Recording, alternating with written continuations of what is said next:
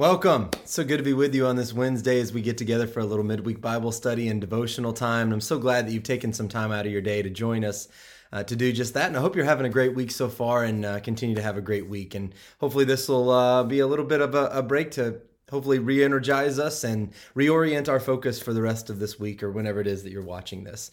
So I'm glad, again, that you have joined us today. I saw a quote the other day that said, "I wish I could lose weight as easily as I lose my glasses, my keys, my cell phone, my temper, and even my mind." And I just couldn't help but laugh. And I'm sure you probably chuckle at that a little bit because I'm sure we all can relate to that quote in some way, shape, or form because we all know what it is to have the experience of losing something and looking for that something that we have lost. You know, in Luke chapter 15, Jesus tells three parables back to back to back. In fact, the whole chapter is just these three parables, all talking about things that are lost: a lost sheep, a lost coin, a lost son.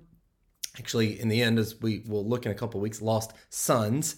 But these three parables also talk about someone in each of these stories who seeks after those lost things. And in doing so, the parables really paint this wonderful, beautiful picture of God and who he is and his heart for those who are lost. And so this week, we're going to start with the first story, and we'll look at the next story next week. And the following week, we'll look at the third and final story. But we'll start with the first story here in Luke chapter 15 this week. And it's found in verses 1 through 7. Actually, the first couple of verses set up the rest of the chapter and the three parables that Jesus says.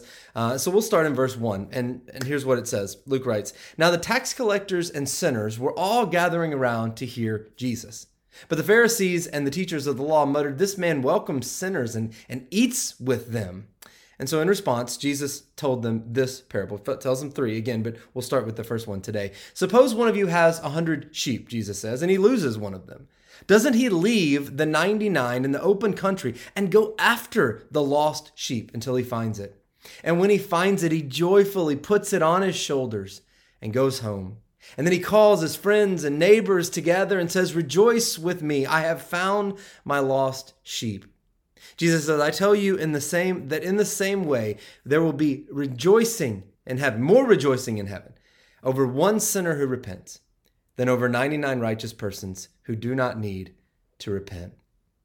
Theologian A.W. Tozer wisely commented, and I love this quote, "The only safe place for a sheep is by the side of his shepherd, because the devil does not fear sheep. He just fears the shepherd. That is all." The story we just read is often called the parable of the lost sheep, but it might, as just more accurately, or at least as accurately, be called the parable of the seeking shepherd.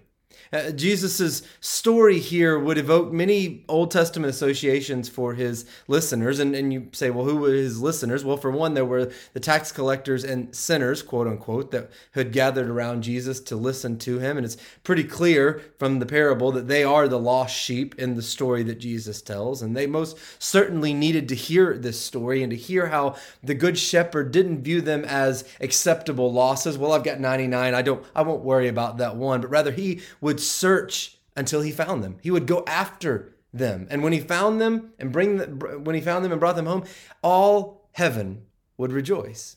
And that parable brilliantly shows these what would have been social outcasts, that every single sheep matters to the Lord. And I think that's a beautiful lesson for us as well. Of course, the religious leaders also were listening, but their hearts were proud and critical. And the interesting part about them is that they were also lost, although they didn't really recognize their need or their lostness. Jesus' comment at the end of the parable that there were 99 righteous persons who do not need to repent was ironic and sad, both in the same moment. And this parable powerfully showed these self-important leaders, although I'm not sure if they got it, but it showed them, or Jesus was trying to, the heart and the joy of God's heart when sinners repent, as contrasted with their own pride and rejection and grumbling.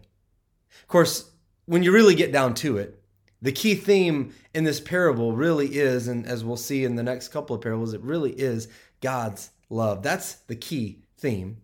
In fact, it's front and center in each and every one of those parables, as I just said in Luke chapter 15. And for a lot of people, it's easy for us to picture God as some king, distant king sitting on this throne, waiting to receive petitions for us to come him. And he's distant. He's too important for us, maybe even to come into his presence. And yet Jesus paints this picture of God as a shepherd who doesn't sit back, but he actively seeks and goes after and cares for those who are lost. The lost sheep in this parable does nothing but get lost, right? That's the only thing. The lost sheep only gets lost. It can't even find its way home or get back, walk home on its own. But Jesus tells this as the first in a series of 3 parables: lost sheep, lost coin, lost son or sons, in which God's relentlessly faithful and tender love is highlighted because he truly wants us to see the heart of the Father for each and every one of us. He truly is the seeking shepherd, passionately pursuing those who are lost to bring them back home into the safety and protection of his love. One more thing. If that's the heart of the Father, then as his children, shouldn't that be our heart as well? Since all of heaven rejoices in the salvation of one sinner, surely we can do the same, right? And so I hope that you would do a couple of things today or sometime this week, maybe every day this week. It'd be great if you could do it, but at least sometime this week. I hope that you would take time, first of all, to thank God for your salvation, that he went seeking after you so that you might know him and be saved and come back into the love and care of his presence and his arms. And secondly, I hope that you would take the time to reach out to someone who does not know that salvation, to help bring them to the love of the Father as well. Hope you have a blessed day. God bless.